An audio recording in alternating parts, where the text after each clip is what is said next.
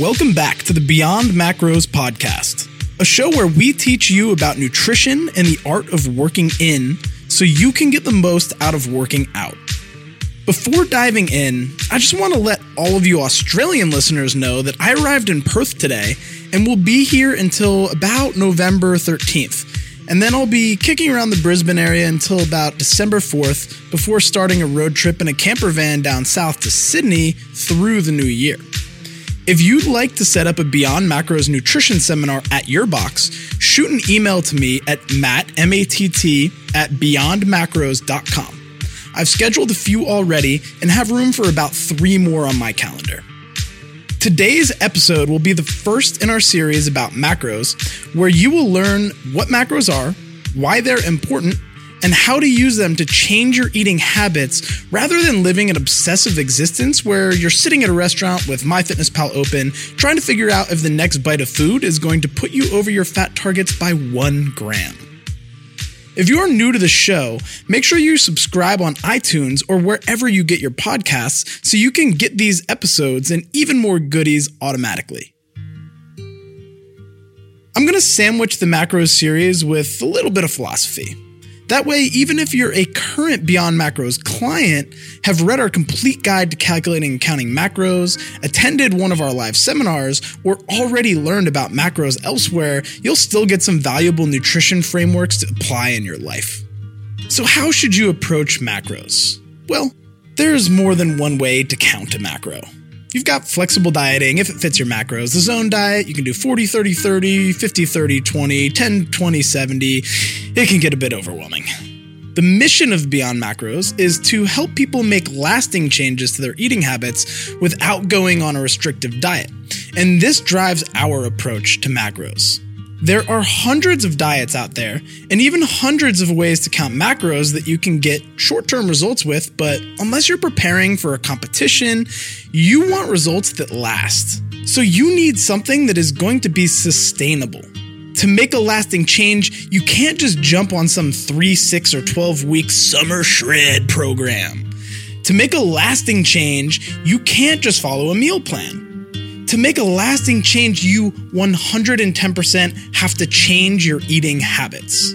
A shred program or meal plan is probably a 180-degree deviation from what is normal for you.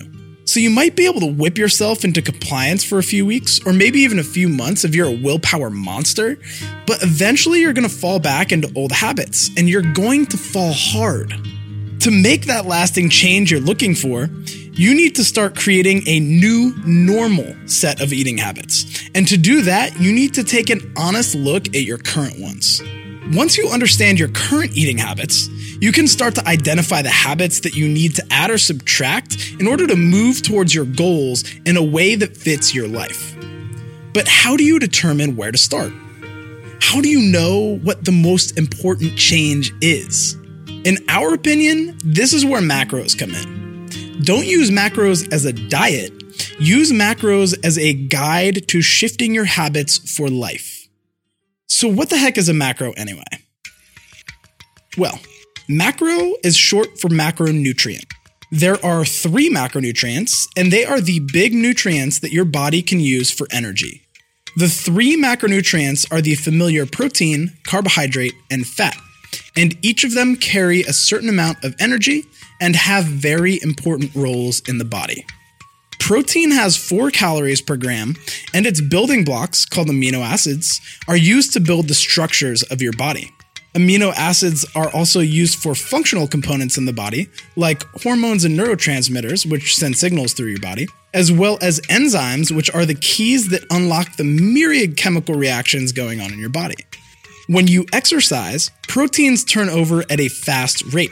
And there are 9 essential amino acids that we must get from diet. So if you exercise, eating plenty of protein is necessary in order to maintain or gain muscle tissue. Carbohydrates also have 4 calories per gram like protein, but their primary purpose in the body is energy. They have some functional roles like joint lubrication, but ultimately they are important for energy. If you do high-intensity training, like CrossFit, the energy systems that your body uses rely heavily on carbohydrates stored in the muscles. Fats have a little more energy. They have 9 calories per gram. And fat is actually an organ in our body. Fats also make up a large portion of our brain tissue and insulate our nervous system so it can effectively send signals. For example, to recruit all your booty muscles to finish a PR deadlift. Fat-containing foods are also one of the key ingredients to making our sex hormones like testosterone, estrogen, and progesterone. As you can tell, each macronutrient is vitally important. And in my opinion, any diet that restricts one or overfeeds another is not a long-term solution, but can be an effective short-term intervention. In our next episode, we will tackle the reasons macro counting works to improve performance and body composition, and how you can do it yourself. But before we end today's episode, I want to let you in on a little secret. When it comes down to it, counting macros is just a way to control the quantity of food you eat. This is important because the quantity of food you eat dictates your change or maintenance of body mass. There's not necessarily a magic macro number for you either. I'll let you in on another little secret. If you get your calories and protein right, you're probably about 70% of the way there. When matched for calories, most diets perform the same in regards to changing body weight.